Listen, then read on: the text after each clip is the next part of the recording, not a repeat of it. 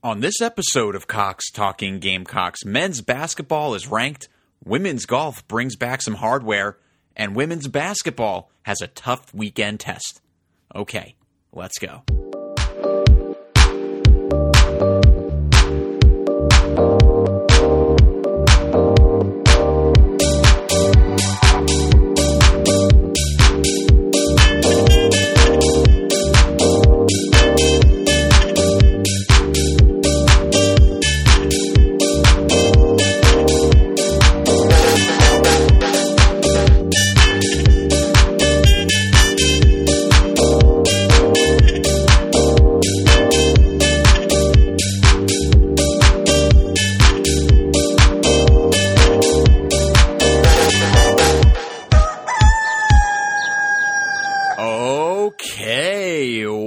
Welcome to episode 216 of Cox Talking Gamecocks. I am your host, Tim Cox, where I will keep every episode from 1801 to 2001. And the good times roll. Just keep that song on loop. The good times are rolling. I mean, you just can't say it enough. This is such a fun time right now that we have going on. And to have this consistent level of action between you get your men's basketball early in the week, your women's basketball late in the week, then you got the weekend games right around the corner. Single digits away is baseball opening day. So much other excitement among the other sports. It is so much fun. The good times are rolling. I hope y'all are geared up for yet another fun weekend. Whatever y'all have tuned up, queued up for the weekend. I hope y'all are ready to relax, kick back, watch some sports, watch our Gamecocks across the board. But yeah, man, it's a fun time. You know, really just can't say it enough. I mean, this doesn't always happen. And it's just, I find myself like still with like a little in the back of my mind of like, you know, like, wow, like, is this real? Like, is the other shoe going to drop at some point here? Like, what's going on? You know, like, we have been teased and tormented as Gamecock fans. We just are conditioned to think that. But right now, for the last few weeks, the good times have rolled here. But got a fun episode for y'all here. Really going to dive into the action from men's basketball this week. But let's do a little week in review here. Got some news, got some scores to go over with y'all. Starting with news from men's basketball. It was the big news that broke earlier this week as the men were finally given that validation for the season they are having and were finally ranked in the AP poll, debuting at number 15. We got a top 15 team in Columbia, y'all. Let's not look at it any other way. Top 15. And I know that there are many people out there who feel that it probably could have been higher. And first off, the fact that it took so long to get ranked is a different conversation, but also valid. I think it's about a week too late, personally. And yes, I think you could certainly make an argument to be a little bit higher, right? I was personally thinking the team would debut around 16. With a ceiling of 12. So to see 15, I was happy with that. But the fact is this team was unranked. So to go from unranked to 15 is about as big of a jump as you'll ever see. You're not going to go much higher than that. And you keep winning, the ranking will take care of itself. And as I've said before, the ranking is nice, but what matters is Selection Sunday. So just keep winning, keep doing your thing, and the rest will fall into place. But nonetheless, that was a fun bit of news. I think the guys deserve it all. I'm sure Lamont Paris said, hey, enjoy this for an hour or two. Not everyone gets to experience this, but we got a job to do, and we got to keep going.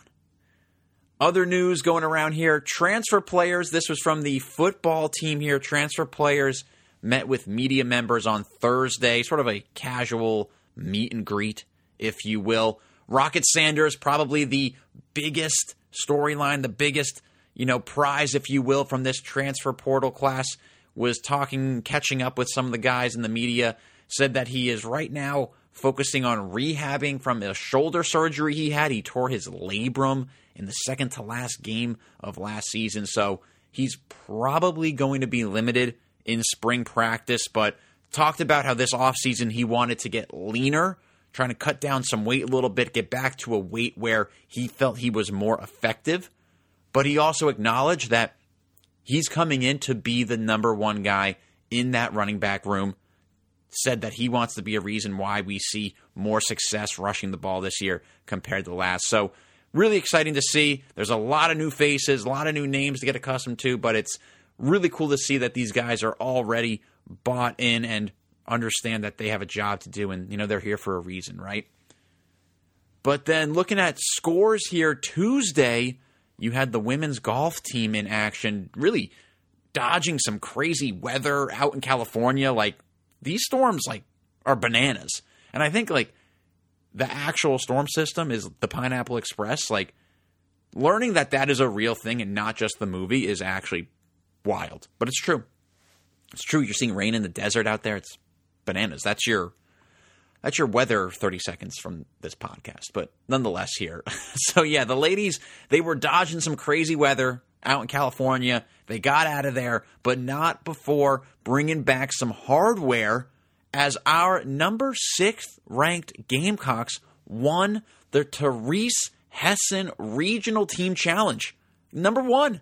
They won the challenge. They beat Texas in a tiebreaker. I think that was a little kerfuffled because of the weather and things like that, but nonetheless, that is a big win for the ladies, and shout out to yet another team that is ranked for South Carolina. I mean, South Carolina athletics right now, y'all. We are having a moment. Just check this out. Number 1 ranked women's basketball. Number 4, men's tennis. Number 4, equestrian. Number 6, women's golf. Number 15, men's basketball. Number 17, softball. Number 17, women's indoor track. Number 21, women's swim and dive. Number 21, men's indoor track. And none of that includes the several top 20 or top 15 rankings that the baseball has this preseason. So this is a testament to the athletic department at USC. And I understand that department and Ray Tanner specifically are the target of some frustration. And there are certainly times where I think rightfully so. But if nothing else, it has been a priority of this department, and really a successful one, that they have put student athletes from all sports at South Carolina in a position to win. They have brought in the resources for those sports, facilities, the academics, the coaching, whatever it may be. And the proof is in the pudding here. And I think it's important to call that out because it's easy to get caught up in the major sports and to judge how a school is doing based off of that. And we are just lucky enough at South Carolina where we have so much going for us right now. And even without some of the major sports being ranked, it's really exciting to see having some of these other sports have successful seasons. And it might not make headlines all the time, but, men's tennis having a really successful early part of the season. Women's golf winning this, right? And it just raises the status of everybody, right? It just makes everyone want to work that much harder. And if one wins, we all win, right? A rising tide lifts all boats. So it's really cool to see. And it's exciting that us as fans of this university, we don't have to sit around for the next, 6 months or so and wait till football season. Like there are fans of other universities, or they don't have anything else going on but one sport, right? Whether that's football or basketball. We are lucky enough to have football to look forward to. We've had our women's basketball machine powerhouse for several years now. We always look forward to that. We really get up for baseball. Now we got the men's basketball cooking, but you look left and you look right and you got other sports that are kicking ass too. So really cool to see, and shout out to our student athletes from any sport. But moving on to one of those major sports in men's basketball, as all eyes were on the Q-Zips and Colonial Life Arena Tuesday night as the guys took the court for the first time since being ranked. And it's funny because this matchup against Ole Miss, this would have been a tough matchup regardless. You know what I mean? But there was certainly a little extra pressure, a little juice, whatever you want to call it, from us fans as to how this team would handle that. And it's not fair to hold Lamont Paris in his second year to things that we've seen in the past from other coaches and things like that. But whether it's this sport or other sports, it's just like, how many times have you seen a South Carolina team get a little momentum, you got that big win or you got that ranking, and then you just trip up the next week? And you're just like, what the heck? And just in college sports, you see that happen, where a team will just get hot, they get the ranking, and then they fall flat on their face. And going into this game against Ole Miss, we were favored. And you look at the records and you look at the stats, and everything feels like, yeah, we should handle business. Their home environment, whiteout, sellout. I was still nervous. I mean, I'm nervous all the time watching these games because I'm so excited for this team. They are a fun team to watch. I don't want them to lose.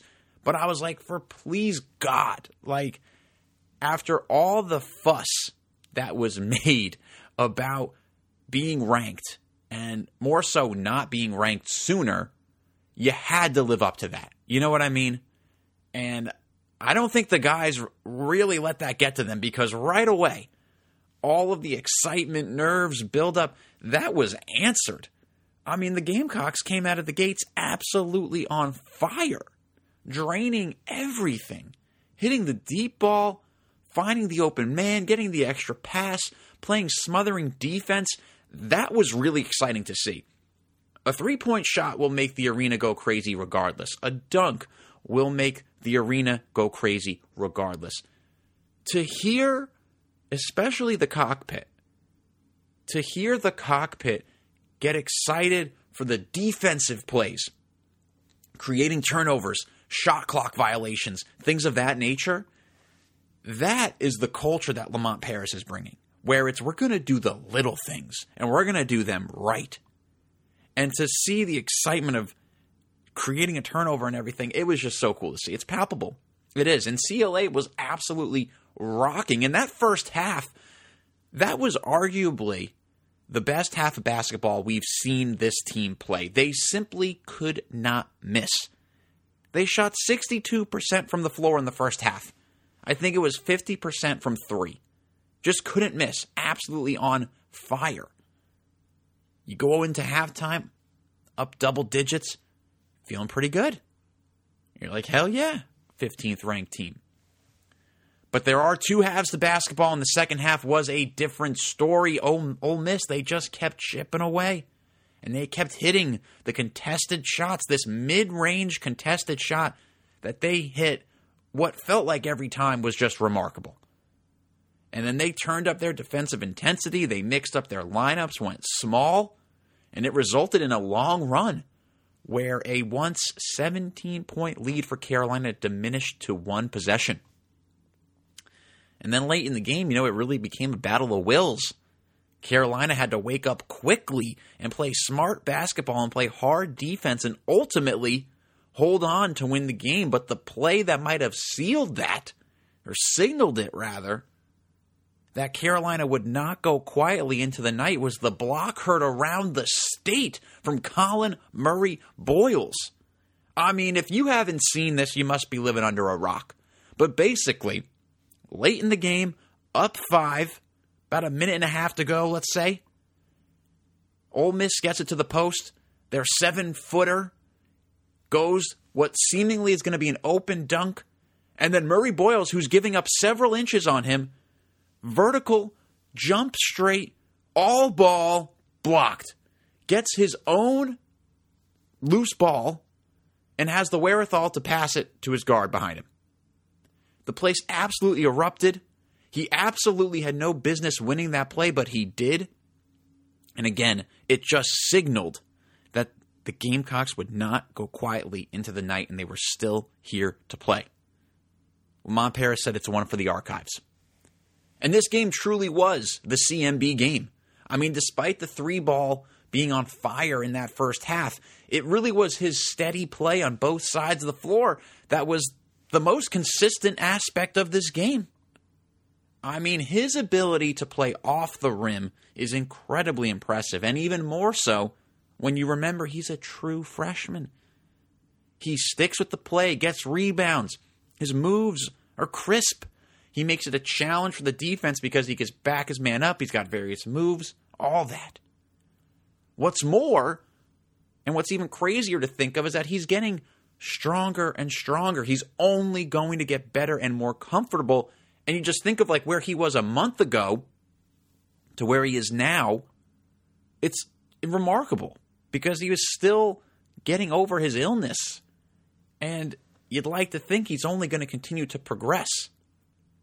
The hometown kid, true freshman, he went for 16 points, 9 rebounds, and 2 blocks. It was the CMB game. And I mean, the past couple of games, he has been a big reason why the team has won. And when you look at what he brings to the table, he really is that great complement to BJ and Josh Gray, guys who are more under the rim offense, right? And, you know, not to look too far ahead here, but, you know, if when, I'll say, the Gamecocks are in the postseason, he'll have that full season under his belt. You hear a lot in college basketball that if you make more than it, your freshmen are not freshmen anymore. They've played a full year. So you'd like to think that that sentiment would really ring true for him, and he should only feel more confident. But I mean, going back to this game here, Lamont Paris talked about how it's certainly not ideal to have that 17-point lead disappear, right? Obviously. But he did say that the team can learn some things from this. And that first half, more so, showed you what this team can do. So the guys have to continue to buy into putting in the work to learn and get better. And hopefully, the guys can be at or near their ceiling as the end of the regular season rolls around. So some player highlights here. CMB, as previously stated, had a monster game. Talon Cooper and Miles Studi both had 12 points. Michi Johnson, just 6 points, but 8 rebounds. Again, still finding a way to really help the team despite maybe not having the best night shooting. And with that win, South Carolina is 8-2 in SEC play, which is crazy. We got 8 games left. You know, I think when you listen back, I should have looked it up before here, but I think in the summer, I said I'd like to have this team win 7 SEC games, which was a moderate improvement from last year. I think they had 4 wins. Then, as we entered SEC play, I raised it to 8 because we saw the start that the team was on, and this was a much improved team than we all thought. Now, you're at 8 with 8 to play, and it's just remarkable because, you know, there's no real reason to think like things are just going to go totally sideways, right? But let's just even say, you know, you play 500 ball, you know, down the stretch. You're still going to have a very incredible record when it's all said and done. 24 wins, 25 wins. So it's just a very cool point for a team that was picked unanimously to finish last in the SEC to be sitting before the Super Bowl at 8 wins in the league play is just remarkable. And now on top of it all, our Gamecocks are tied for a first place in the SEC, which really sets up a big, big game next week. But we'll get there next episode, because up next for the Gamecocks is a game at home Saturday afternoon against Vanderbilt. Vandy is having a rough year, sitting at 6-16 overall, just 1-8 in conference. Can't relate. Quote of the game here is keep the field goal percentage consistent. You cannot have the disparity like we saw against Ole Miss, where you're shooting, 68% from the floor in the first half, and I think in the second half it was like half that. Really not good. You can't have that because that's how you let teams creep up on you, and that's what happened. Vandy's having a tough year, but you don't want to give him an inch. Which brings me to women's basketball. Now, the big news for the ladies this week is that the team will be without their top player in Camila Cardozo for 2 games. Camila is playing for Team Brazil ahead of the Olympics. This is not unusual for Dawn to let her players to do. We saw this last year, I believe, with Letitia Amy here. You can't really blame her either, and you can't really blame the players for taking that opportunity. How many times are you going to be able to play for your country? That is the ultimate pride. So, 2 games without Camila, and she'll be back the rest of the way. But this is a good test and a good teaching moment for some of our other bigs, and I think we can handle our own. Fagan, Watkin, Kitts, and so on. I think they can step up and handle the job. But the first game in that 2-game stretch is happening right now as I am recording against Mizzou. So we'll see how that goes. Mizzou is struggling in their own right this year, so hopefully our ladies can handle it. But the big game is Sunday afternoon against UConn. Get a little women's college basketball in before the Super Bowl. UConn is ranked 11th, and they're still a program that is seemingly synonymous with women's college basketball, and still a team that you want to assert dominance against despite being ranked 11th. So this is a big game. My quote of the game here is spread the floor. Without Cardozo, this game needs to be led by our guards like Pow, Hall, Wiley. They need to take the burden off our post players who will be playing more minutes than they are used to. So should be a good game. Perfect appetizer for the Super Bowl. Get your sports fix in, get the juices flowing, and then roll that right into beer, chicken wings, and football. Should be a fun weekend for y'all here. Should be a fun weekend for Gamecock Nation. That wraps up this episode. Please follow me on social media. Twitter or X is Cox Gamecocks. Instagram is just the name of the show, Cox Talking Gamecocks. And please like, subscribe, and review the podcast. I appreciate all y'all. Go Cox.